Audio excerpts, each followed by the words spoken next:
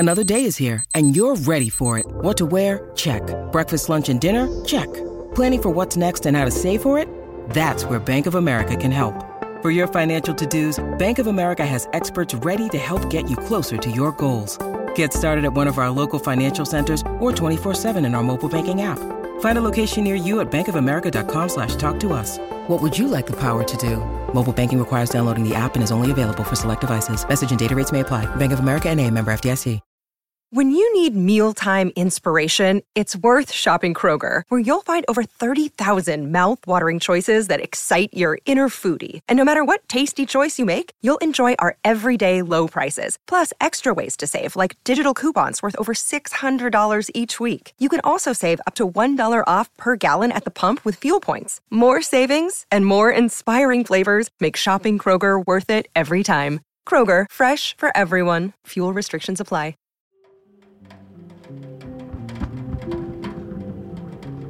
The lights of the Seattle skyline suddenly ignite as the city comes alive with the sounds and sights of night. In a rundown bar, a lone man sits beneath the hum of a fluorescent overhead light as he holds his whiskey in shaky hands. The man is an enigma. He appears at the Spade habitually at 10 p.m. and leaves just before dawn, ordering the same refreshment each time, a tall glass of Irish whiskey, never speaking words far from the usual, or the occasional grunt or whisper. He is a shadow to everyone. To the passerby, this man is just a nobody. He is merely a bum who went down on his luck and turned to the bottle like many before him. To those who know, however, the man's name is Robert Elm, and he has a story to tell. The night was fraught with frigid rain and sleet. The typically lively Spade was deserted except for Robert. He sat in his usual spot, back left table facing the wall, hunched over with his beverage in total silence, save for the hum of the lights and the drumming of the bartender's fingers on the metal cash register. Over the years that Elm had drifted in as the sun dipped below the horizon, the bartender had grown curious of his motives, though he told his customers the same old excuse. Lost his job. Wants to unwind. In his heart, he knew there was something off-kilter about the whiskey-loving shadow. Tonight would be different. The bartender bit his lip, took a deep breath, and approached his loyal customer. The barkeeper placed his hand on the table and inquired in the friendliest of tones. How you doing? Robert jolted upright as if he had heard a gunshot. He slowly lifted his head and peered down into the bartender's face with his wide gray eyes. He possessed an unsettling and powerful stare that pierced the air in a way that the bartender had never seen before. His mouth slowly slid open as he grumbled, Fine, and you? The bartender was stunned. He had expected the old geezer's usual response of a few mumbles, but he was greeted by a question that was startlingly normal. I'm just fine. So, mister, I've been meaning to ask you. Elm's slowly graying eyebrows perked with anticipation. Why do you come here all the time? The drunkard chuckled and asked in turn, Why do you care what an old man like me does with his time? Because, the bartender said with a look of confusion, you have to come into my bar the same time every night for the past 12 years. And I'm just now hearing you speak. I think that's reason enough for me to ask. The old man burst into laughter that lasted nearly a full minute. Finally, his outburst died off, and he asked, You wanted to know why I wasn't talking? Yes. It's been a riddle I've been trying to figure out for years. Robert sat his drink on the table and said, Well, new friend. Honestly, I was waiting for you to ask me that question. And now that we have that elephant out of the room, have a seat across from me. The bartender obliged, took a seat across from his new acquaintance, and with a look of sheer amazement on his face, he asked, So, let me get this straight. You never said a word to anyone in this bar for 12 years because you were waiting for someone to come to you? Yep. The shade replied as the bartender gave a short laugh and continued. Well, sir, what have you been waiting so long to tell someone? Robert Elm looked the bartender square in the eye and said, My story, of course. The bartender gave a quizzical expression as the drinker went on, never breaking his gaze. The story of why I ended up here. The story of how I narrowly escaped death itself. And since I don't see anyone else here, you, sir, are going to be the first in a long time to hear my tale. You're in for a treat." The old man cracked a crooked smile. "Well, let's hear it then," the bartender said, and Robert chuckled again. "That's the spirit, kid. Grab a drink and get comfortable. You're in for quite a tale." And so, Robert Elm began his story. It all began back in November 1962. I was living in a small town in rural Iowa. Back then, everyone knew everyone else like family. It was a safe place. That's why my family settled down there back when the area was a barren patch of farmland. Though the entirety of my teenage years, I was chasing a girl named Elizabeth. I can practically see her now. As time went by, our relationship grew. After high school, we bought her uncle's house on 4th Street and slowly learned to live together as a soon-to-be married pair. This was a struggle, to say the least. Back when I was a younger man, I had a fiery temper that seemed to grow as we became closer to one another. I remember one specific instance when I heard she wrecked my dad's Ford. I hit her across the face with a trash can lid. I had never regretted anything more in my life.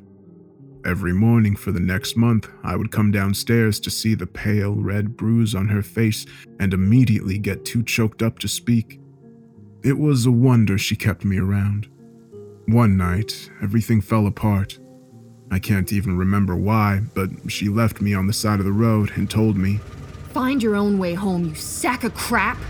I remember my heart sinking as she pulled away, and I began to wander the side of the empty country road. I'm unsure how I got so sidetracked, but after about an hour of hysterical rambling, I had ended up halfway into one of the cornfields bordering the only road in and out of town. There I was, sobbing profusely, lashing out at the corn stalks with my fist. I was wailing Elizabeth and "I'm sorry" at the top of my lungs, with only the birds and the occasional scarecrow bearing witness. I hobbled aimlessly for what felt like hours, screaming and crying over what I put my beloved fiancée through, until I decided to sit down in a barren patch about 15 feet across to catch my breath and form an apology for my eventual homecoming. After inspecting the area for any signs of danger, I laid my head down in the soft dirt to rest my eyes. Several hours of blissful, tear-free sleep passed before I was pulled awake by rustling in the stalks. My heart skipped a beat and a chill ran down my spine. I bolted upright. Before me, a massive shape garbed in a shimmering black cloak slid out from the rows of crops. It moved towards me slowly, as if it were floating across the ground, though its feet were clearly visible and it appeared to be human. It had pale, wrinkled hands that hung at its side as it drifted closer. It drooped its hooded head and spoke squarely into my face in a dry monotone. "Good evening, traveler." Stunned, I got up from the dirt and asked, "Who are you?" "Just a man on his way to a meeting." I looked at him, bewildered. "Why are you here?" "I enjoy taking the scenic routes. So much more peaceful than the hustle and bustle of the roadsides. Now, what I am wondering is who are you, and why are you here?" As I look back, I am surprised at how eager I was to reveal so much of myself to a total stranger. "My name is Robert Elm," I said sheepishly.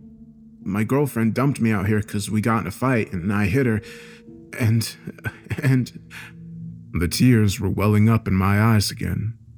"Say no more, friend," the man interrupted as he waved his hand. "I offer you a proposition. You may come with me, attend my meeting. My friends and I shall cheer you up, and we will take you back to your home in the morning.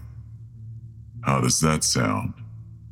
A smile slowly formed on my face as I thanked the hooded figure. I reached out to shake his hand for his patronage, but he quickly recoiled, claiming there was no need to thank him. Together, we made our way through the remainder of the field and into the forest that formed an insulated border between the patches of farmland. As we walked, I had more time to examine my new friend's figure. He was a titan of a man, to say the least, with hands that could easily cover my own twice over. Blending into the trees themselves, he towered over me at what I assumed to be well over 7 feet. He moved with surprising agility for someone of his size, darting through the branches and over roots at a speed a tad slower than a jog. I had to walk nearly twice as fast to keep up. His robe still shimmered, as did the cornfield, though the moon was no longer visible. Oddly, no matter how fast the man moved, his hood never failed to conceal his face. Growing bored of silence, I struck up conversation. "So, what's your name?" The man glanced down at me. You may call me Lombard. It is one of my many monikers. "Okay, Lombard. Who are these friends of yours, and what is the meeting, and where are we going?" Just a meeting, friend, held here in the woods with some close acquaintances of mine. You needn't worry about it, Robert. Think of it as more of a party. It will take your mind off of your troubles. It was at this moment I realized that I was doing the exact opposite of what society had taught me. I was found lying in a field and decided to walk off with some strange hooded man to go and meet his friends in the woods. A heartbreak can drive people to do some crazy things. It wasn't long before we saw a light in the distance. As we grew nearer, the lights turned out to be a ring of torches lining a circular clearing containing rows of chairs and tables. An altar draped with a red cloth sat in the middle of it all. At each of the tables sat groups of people dressed similarly to Lombard. Some of them had their faces exposed and hoods down.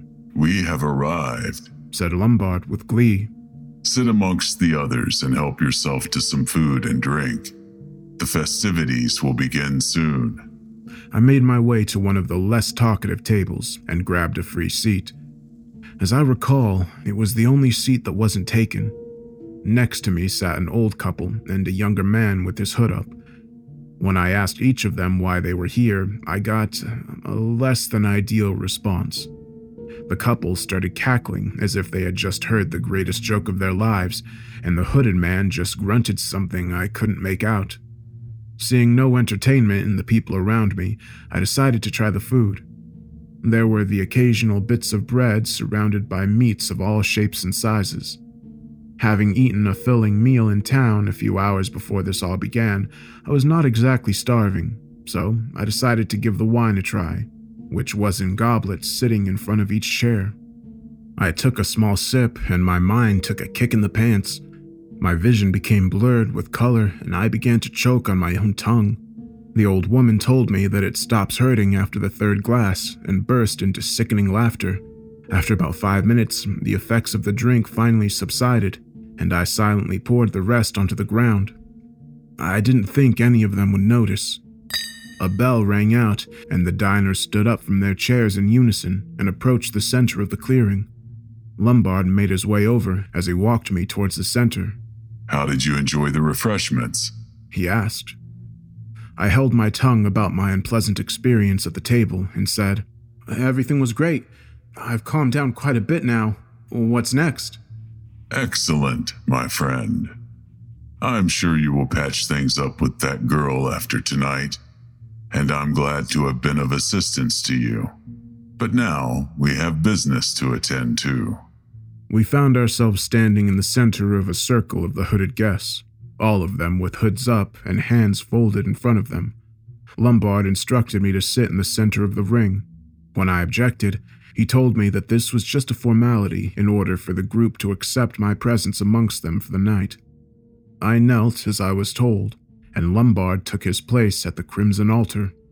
As I glanced around me, all of the robed people seemed to be emanating a strange droning sound that rose and fell as the minutes passed. I looked up at my mountainous guide who had turned to face the center of the circle, and to my amazement, had drawn back his hood to reveal a sight I would never forget. On Lombard's long, broad shoulders sat the head of a goat, jet black save for a stripe of white between its pale green eyes, and spiraling ivory-colored horns that curled backwards behind his ears.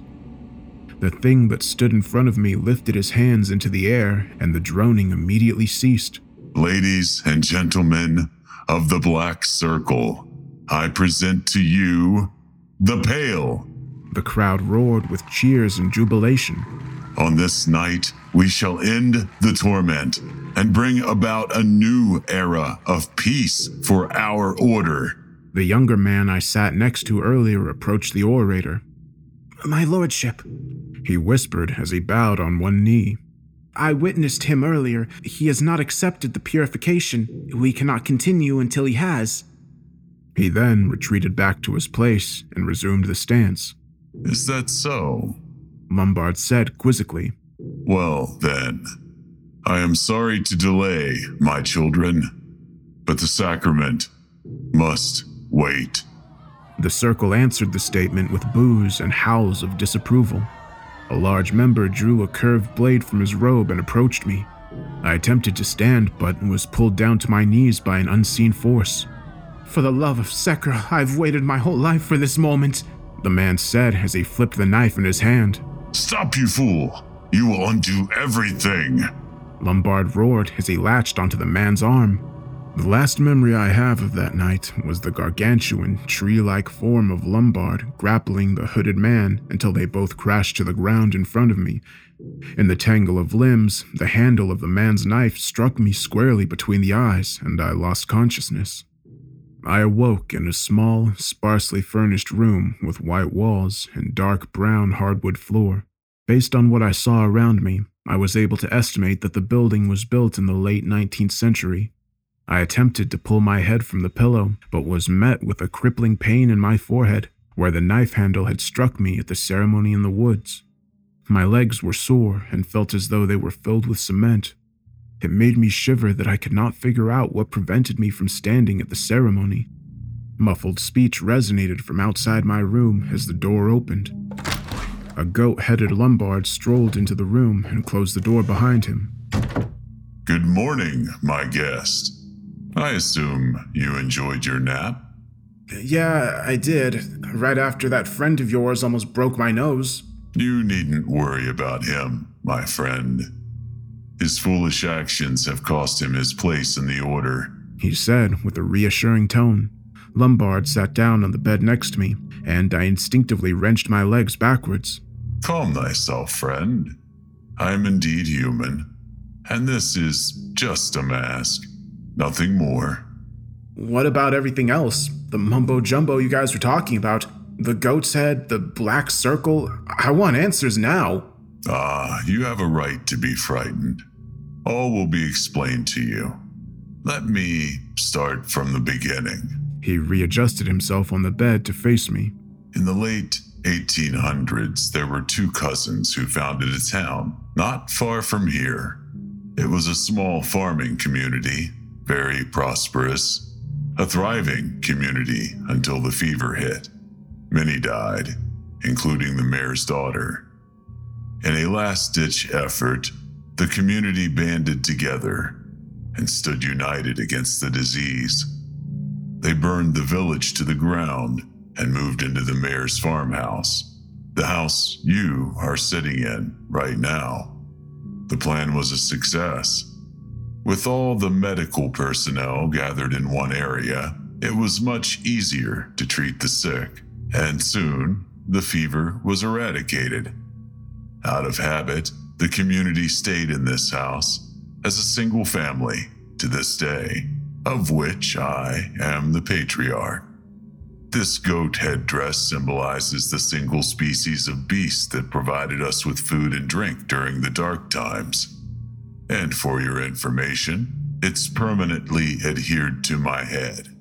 We dubbed ourselves the Black Circle in name of the black table in the dining hall. We would gather around it to tell stories of hope to inspire one another.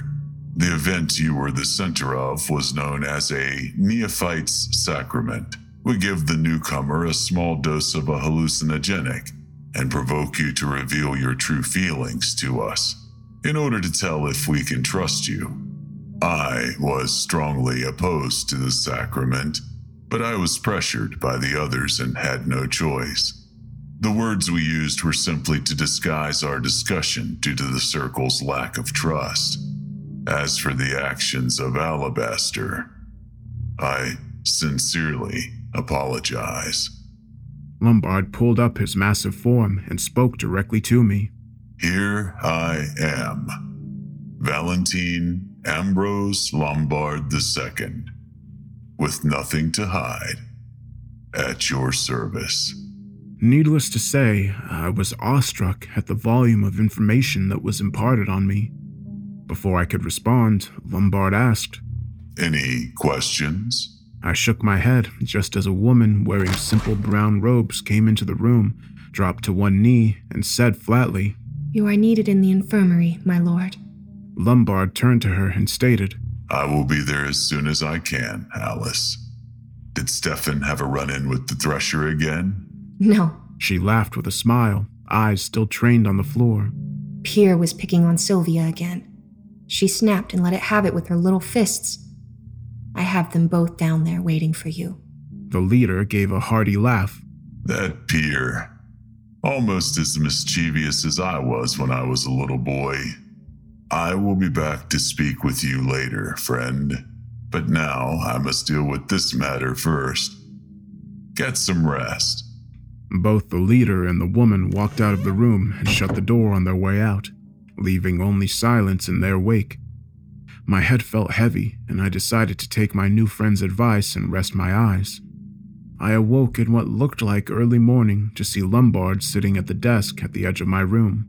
Morning, friend, he said joyfully. Come, sit.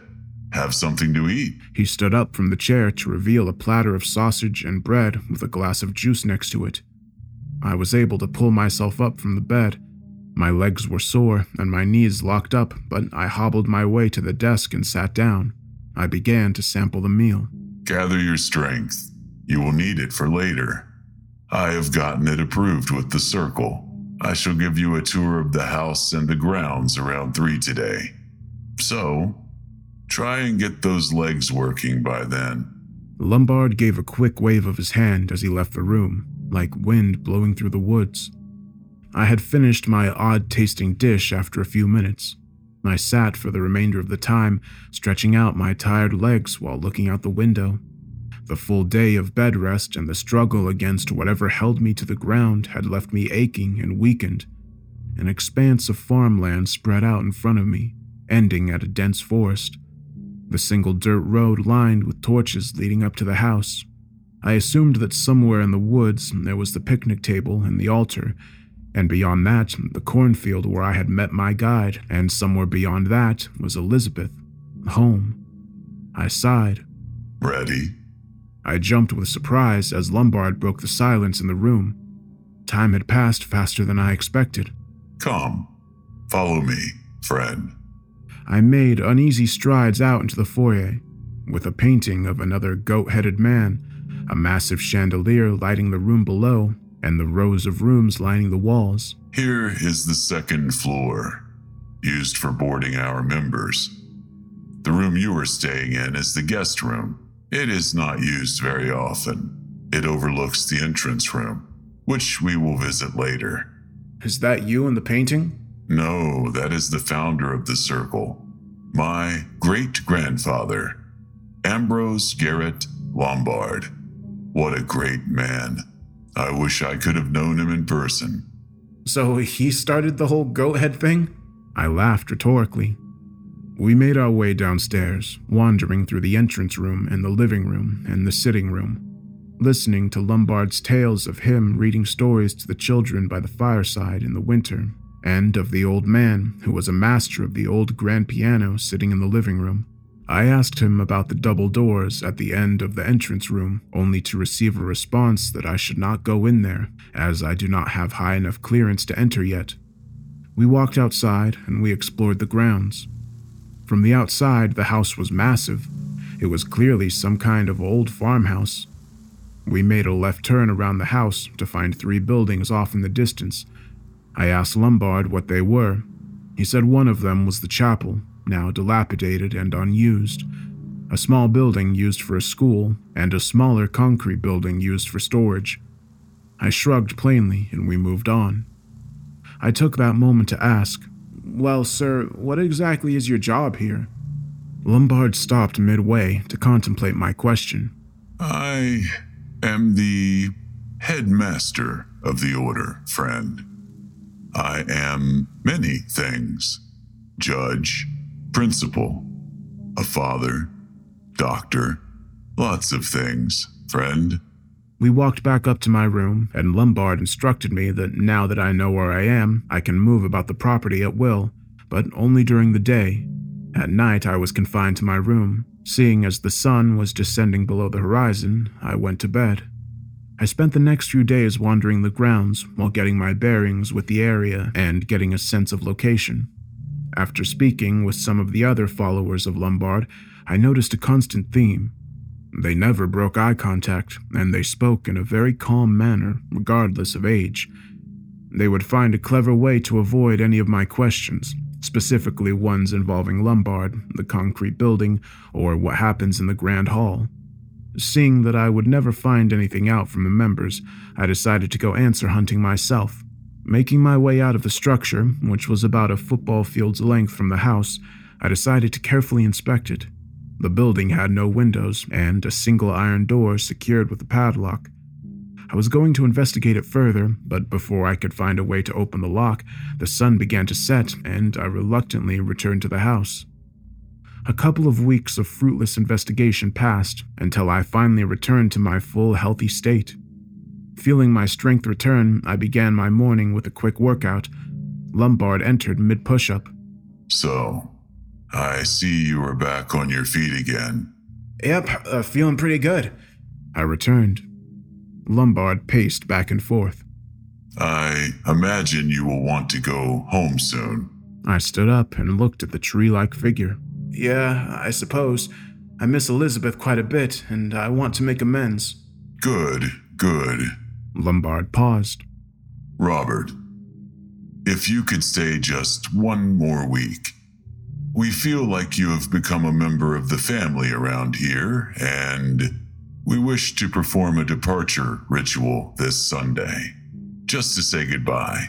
You have been one of the kindest outsiders we have encountered in a long time. I walked up to the goat-headed giant, looked him in the eye like he had done to me so many times before, and smiled. I would be honored, friend.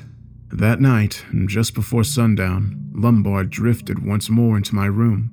He spoke in a much more serious tone than before, and his posture created an imposing aura about him. Robert, we are having a ritual in preparation for your departure. I require that you do not disrupt it. Please stay in this room until my return. It is just a kind of rehearsal.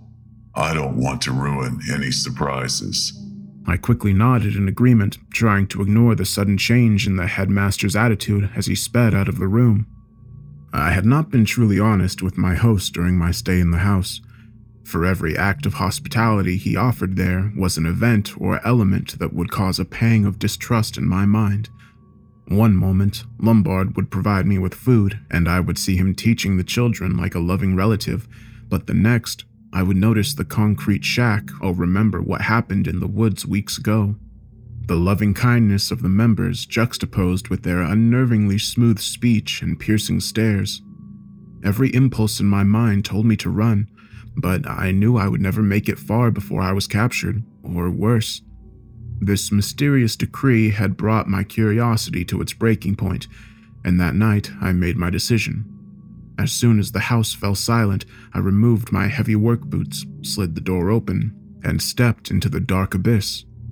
I had been climbing trees in my neighborhood park since childhood, and the challenge of scaling the banquet hall's walls came easily to me. After making my way down the stairs, through the foyer, and out the door without so much as a sound, I was impressed with my sneaking abilities. I ran around to the side of the hall and began my ascension. The climb was easy enough. Several chunks were missing from the old bricks, creating excellent handholds. It wasn't long before I found myself on the roof. From the inside, I could hear the same droning sound that I heard my nights in the woods. I desperately searched for a way inside when I came upon a small hatch that led to a ladder that dropped off in a kind of storage attic. Hunkering in next to some old boxes, I was able to hear and see the events unfolding below me with startling clarity. A crooked grin grew across my face as I anticipated the truth. The droning of the hooded worshippers hushed, and the mammoth Lombard took the stage next to an eerily familiar altar. He raised his hands like the night we first met as he spoke with gusto. Ladies and gentlemen of the Black Circle, I gather you once again to bring praise to Sacra and to celebrate the presence of the Pale, whose life shall meet its beautiful end on the eve of this coming Sunday. The crowd roared with approval. My friends, I sincerely apologize for the interruption. A few weeks ago, The audience interrupted in a shower of boos and shouting. Now, my children, I have planned a rehearsal of sorts to show you all how we shall deal with the wretched Pale and drive this scourge from our beautiful order. I present to you the man who is to blame for the delay, Brother Alabaster. Each member howled with joy as they pulled a blindfolded man, naked save for a loincloth, with numerous strange tattoos adorning his chiseled torso, into the room and onto the altar. I felt my dinner rise in my throat. 3 men in red cloaks fastened the man's arms and legs to the altar as Lombard reached into a chest behind him. Alabaster was sobbing with fear as his pleas for help became incoherent screams as his limbs were restrained until one of the men in red wrapped a piece of cloth over his mouth to silence him. Lombard spun around at lightning speed and raised a shimmering dagger above his head. Here and now, we give an offering to you, Almighty Sacra, an offering of flesh and blood. Alabaster was writhing now, the altar glistening with sweat and the blood welling at the corners of his mouth as he struggled to cry out. The crowd lurched forward with anticipation, licking their lips with bloodlust in their eyes. Now, for the glory of the Mother, he gives his life. Lombard pulled away the cloth, and Alabaster let out a scream so loud that I could have heard it from my room. The gag was pulled back, and he was struck across the face. They pulled the cloth back again, and he cried, "For the glory of the Mother, I give my life." Without hesitation, Lombard drove the blade into the man's abdomen as he resumed screaming with pain and fear. The headmaster made a long cut up his stomach. I could hear bones cracking and flesh ripping as the man groaned in agony. Liquid scarlet splattered the headmaster's hands as it spouted from the gaping wound. Lombard tossed the bloodied knife aside. He then plunged his hands into Alabaster's twitching body and wrenched his arms upwards several times until what appeared to be a liver was ripped away. I nearly vomited. Lombard held the dripping organ above his head and shouted, "For the glory of Sacra!" He plunged the hunk of flesh into his mouth like a wild beast. The crowd cheered with jubilation at the unholy sight. The corpse was unbound and dragged off into a side room. I was frozen, unblinking as my past feelings for my seemingly kind friend shattered. Before I could process what was going on, I heard Lombard address the members. "No one is to speak of this to our guest. And regarding the Pale, I'm going to see how our friend is doing," he said with a chuckle as the cloaked men and women overflowed with laughter. I was back on the roof before Lombard could leave the stage. With my heart thundering, I bolted back to the roof as fast as lightning and hurled myself from it. Using my prior climbing skills, I tucked my legs and rolled across the grass. I only sustained a few minor bruises. I ran around the side of the house, up the stairs, and back into my room just as I heard the great hall open. I heard Lombard's thundering footsteps as he climbed the stairs and approached the door. The door opened and the giant's eyes met mine. "Good to see your evening was a relaxing one, friend." I shrugged and said, "I've had better.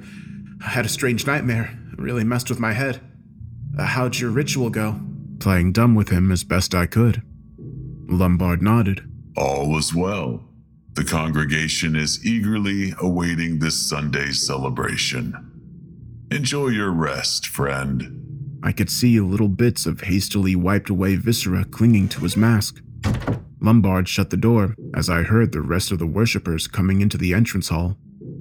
I sat and pondered my situation. I was trapped in this godforsaken place for one more week until they had decided to kill me. I had 1 week to discover what was really going on and 7 short days to plan my escape. The next morning, I woke up early and ran off to the library, thinking that would be a good place to learn some information. The place had a wealth of books, everything from War and Peace to Pat the Bunny. I wandered the endless shelves until I reached the back corner of the room. All that sat on the last dusty shelf was an old book with a leather cover. Nothing about it caught my eye save for the title, The Book of Sekra. Remembering the mysterious name from the horror of last night, I snatched up the scripture and scurried out of the library unnoticed. I sat at the desk in my room and flung open the ancient volume. Before me sprawled mounds of text in Old English. Though it was in English, it was still difficult to understand as I trudged through chapters of sacrifice and lore. I found not much beyond useless gibberish about ceremonies, a few of which I recognized, the method in which one is to fasten a goat's head to their own, and a full-page print of a slender woman sitting on a throne with what looked like blood splattered around her mouth. Below it read Sekra, Her Holiness. I returned the book to the library and decided to scour the grounds.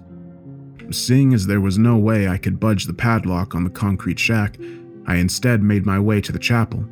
The door slid open easy enough, and inside was what appeared to be a graveyard of old boxes and furniture.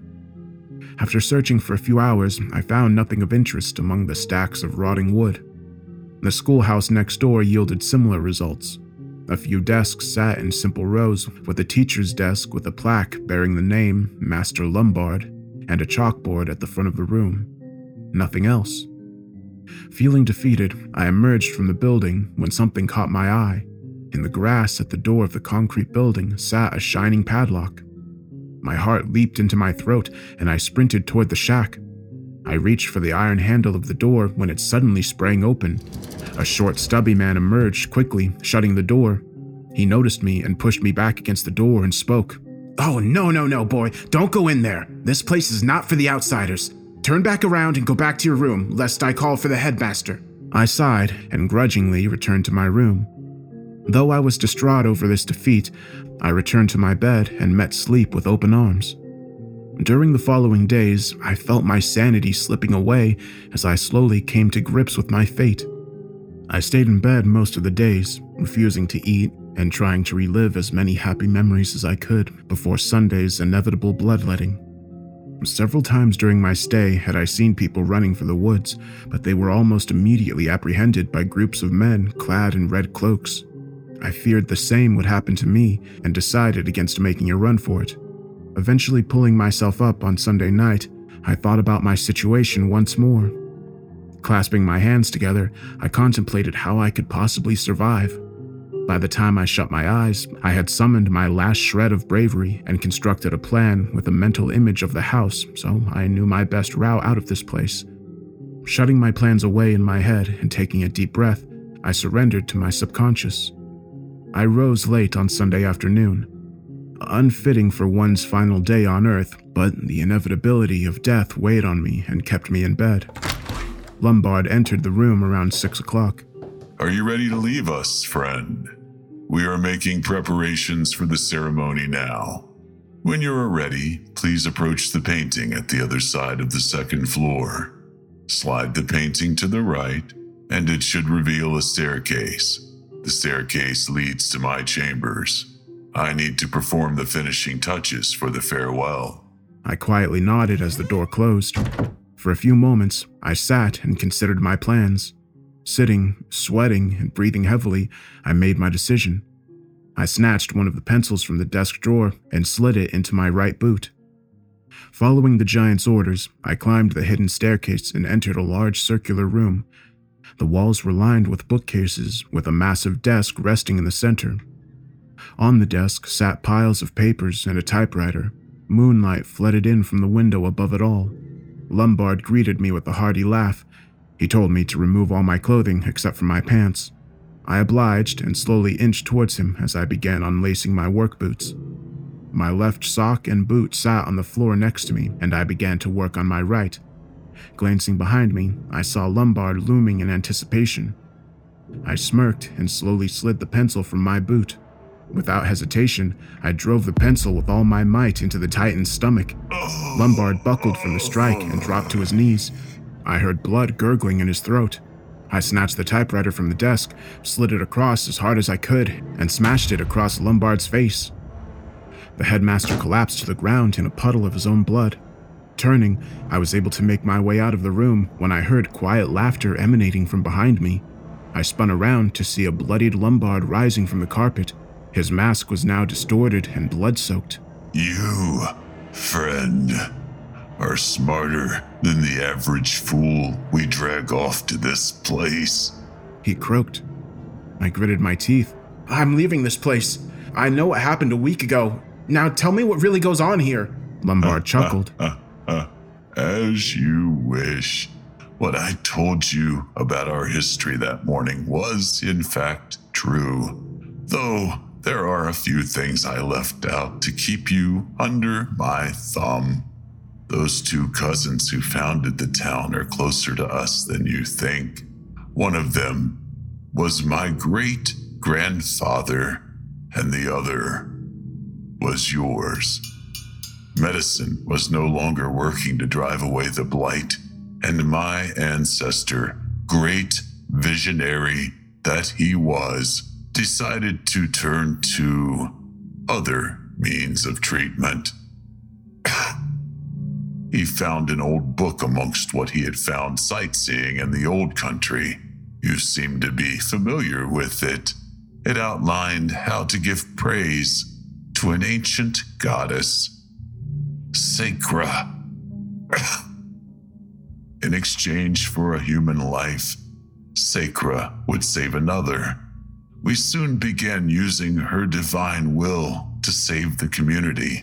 However, your great-grandfather, blinded to reality by his morals, left the village. Just before the birth of his child, he made a vow to Daedalus, the brother and polar opposite of the glorious Sacra, god of morality and justice, that his bloodline would be forever devoted to the eradication of our order. This whole ordeal has been our effort to destroy the one human that can destroy us and end the bloodline once and for all. I shook my head at his story and asked, So all this was planned? How much of this is a plan? How long have you people been trying to do me in? I shall get to that in a moment, but here is a secret that you will truly enjoy. Normally, one of your blood could cause a member of our order with an aura as dark as mine to drop dead at a single touch. I took this into account when dealing with you. I have been nullifying your power with the one thing that will weaken it: human flesh and blood. I went white at Lombard's statement. He began to laugh even harder. That's right, friend. I have personally slipped a little bit of human into each of your meals since you got here. You never even knew. Oh, your ancestors would be proud of you. Little did he know I hadn't eaten in days. I flung my hand out and grasped Lombard's wrist. Wrenching down, I felt a texture similar to squeezing raw meat. The giant roared as droplets of liquefied flesh dropped onto the floor. I apparently still had some power. He roared with pain and anger. I continued to twist and yank with my vice-like grip. I felt the crunching and oozing of now gelatinous bone pulling away from muscle. Suddenly, I jerked with all my might and gripped onto Lombard's severed hand as the rest of him fell to the ground in a writhing heap. Lombard clutched his bloody stump. I see you wizened up to my trickery. clever man that you are. No matter. You will not leave this place alive. I will see to that. You will never kill me, you monster. As soon as I escape, I'm taking Elizabeth and getting as far from town as we can. You will never be able to find us. Lombard began his hoarse laughter again. You will never be safe, friend. Even when you think you are the most protected, we will be there, watching you. We will never forget. Not even with that girl of yours are you safe. Wait till you hear that tale. Surely you noticed how your emotions distorted when you were close to her. You should know we took the liberty of turning her into a tool of sorts. We altered her mind to force you into awakening that ancient blood in your veins, to drive you apart and into the arms of the circle. She was one of the most instrumental tools in our plot. She was such a naive girl. What a fool. Pretty, too. I lost it. I flung myself at my captor once again, and pressing my boot into his chest, I wrapped my hands around his horns and began to pull. Lombard screamed with pain as I pulled at the mask. I felt each stitch pop as I wrenched upward. The Titan began to flail his hand and stab at my body, but every contact with my skin resulted in a feeling akin to the man punching a slab of molten metal. With one last ferocious pull, I felt the final stitch tear, and I flung the headdress against a wall in a spatter of blood and teeth. Lombard's body flailed and I ran to the door. His disfigured face writhed as he cried out into the air. I swear it, Robert Elm. You will never escape the hand of the Black Circle. You will die by my hand. I smirked at my handiwork. We will see, friend. I promptly sprinted down the staircase and out of the silent house. My legs ached from the fight with the giant, but I shrugged off all the pain and ran across the grass as fast as I could. As I passed the great hall, I could hear shrieks of terror and sorrow. I chuckled at the reaction I'd caused. I'll never see that thing again, I muttered. I hurried myself to the concrete shack at the edge of the property. I figured now was a good enough time as any to see if I can get into that mysterious building. Halfway through the field, I turned to see hooded men with torches beginning their search for me. I quickened my pace. I was able to reach the unlocked door while the search party went off to investigate the barn and tool shed. Taking advantage of my moment of safety, I slowly slid the door open and saw a rather anticlimactic sight. The room was dimly lit by a single light bulb hanging from the ceiling. Several barrels stood around the corners and walls. A workbench was fastened to the wall next to another large metal door at the end of the room. Just as I got to investigating the room, I heard footsteps from behind the second door. My heart skipped a beat, and I had no choice but to conceal myself in one of the barrels. I slid back the lid and was met with the horrendous stench that caused me to gag uncontrollably. Reluctantly, I climbed into what felt like runny swamp sludge and held my breath. As soon as I did, the man I saw earlier pushed the door open and hobbled inside the room, holding what looked like a corpse slung over his shoulder. He approached the workbench and flung the body onto the table. To my horror, he began meticulously working at the body with an assortment of knives, cutting and slicing with surgical precision. The entrance to the room opened again, and a group of hooded searchers entered and asked the man if they had seen anyone matching my description anywhere. He insisted that he had not, and after scanning the room for a few seconds, the men left as quickly as they had come. I waited stiffly in the barrel, holding my breath as best I could, taking in brief sips of air and staying as quiet as possible as not to reveal my location. Suddenly, I heard the man mutter to himself, "Oh yes, you will cook up nicely, won't you?" He let out a quiet chuckle. I gagged again, half with sickness and half with shock. I had caught the man's attention. Deciding it was time for me to make a move, I slightly lifted the lid of the barrel and slid my soaked form onto the dark floor. Fear gripping tight, lid in hand, I raced towards the stunned butcher and struck him on the head with the hunk of wood. He dropped to the floor with a dull thud. I snatched the blade from his hand and made a dash for the door, but not before looking at myself under the dim light. My stomach turned as I saw an entire body soaked in a heavy coating of blood and chunks of meat. It drizzled and pooled on the floor. It sickened me. Holding back the urge to vomit, I nudged the door open, revealing a dark tunnel, far more organic than anything I had seen in a while. All was silent except for the drips of blood from my skin and clothes.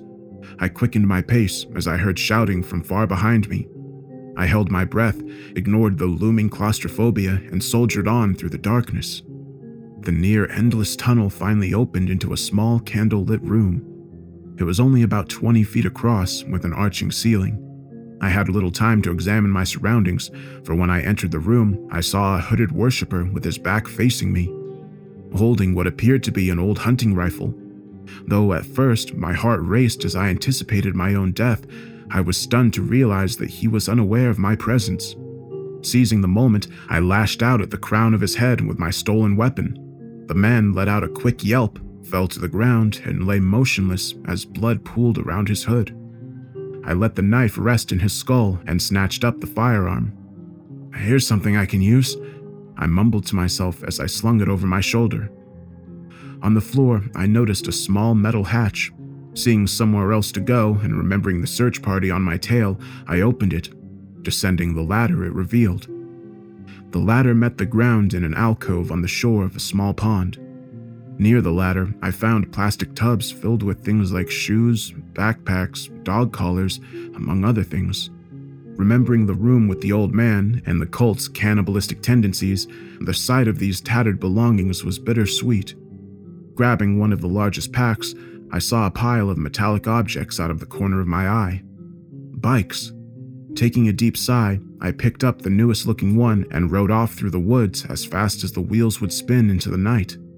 After trudging onward through the woods for most of the night and subsisting off some trail mix I found in the bag I took, I finally arrived in town. Needless to say, my friends and neighbors were amazed by my return. However, I knew I could not stay and chat. Walking up to my house, Elizabeth rushed out to meet me. I didn't even look at her. I continued inside, gathered my belongings, and climbed into my car with Elizabeth chasing me the whole way, asking me what was wrong and where I had been. I ignored her. She looked at me with a face of sorrow that I knew was just a mask, and when our eyes met, I could tell she knew the answers to her questions. I backed out of the driveway and made my way to the highway. I never saw that town or Elizabeth again. Many years passed. I traveled town to town, but every time they found me. They always found me. For years I have been running from them, but I doubt I will escape their grasp. I have found a safe haven in this place for 12 years, but I fear that they are now drawing near once again. I'm too old to run anymore, my friend. Just too old now. The bartender stared in astonishment. So, that's why you've been so solitary? Yes, I have fooled myself into thinking that the more I kept to myself, the safer I would be. The bartender shuddered. And you're drinking the sacrifice, the liver thing. Is that why? The storyteller let out a hearty laugh. Yep, when they do find me and bite into my flesh, I want them to choke on it. The bartender laughed grimly, and the old man noticed that the moon was low. He stood and dusted off his pants. I'd best be leaving now. The sun will be here soon. It was a relief to finally share this story with someone. The bartender smiled. It was a joy hearing it. Have a good rest of the night, Mr. Elm. Robert nodded and started to the door. He took the subway home, like he had every night coming home from the bar, shaking his hands to keep the cold away. After a short ride, he made his way into his apartment building and climbed the stairs. He took a brief sigh and slowly opened his door. After hanging up his coat and scarf on the coat hanger and taking a seat in the armchair near the door, he looked off into the darkness and something caught his eye. It was a gargantuan figure with pale green eyes watching him from the shadow of the apartment. Slowly, the shape plodded forward to reveal a grotesque face and a wicked, mangled grin. Robert Elm sat motionless as he looked up at the being. The thing spoke to him in a labored, devilish groan. Good evening, friend.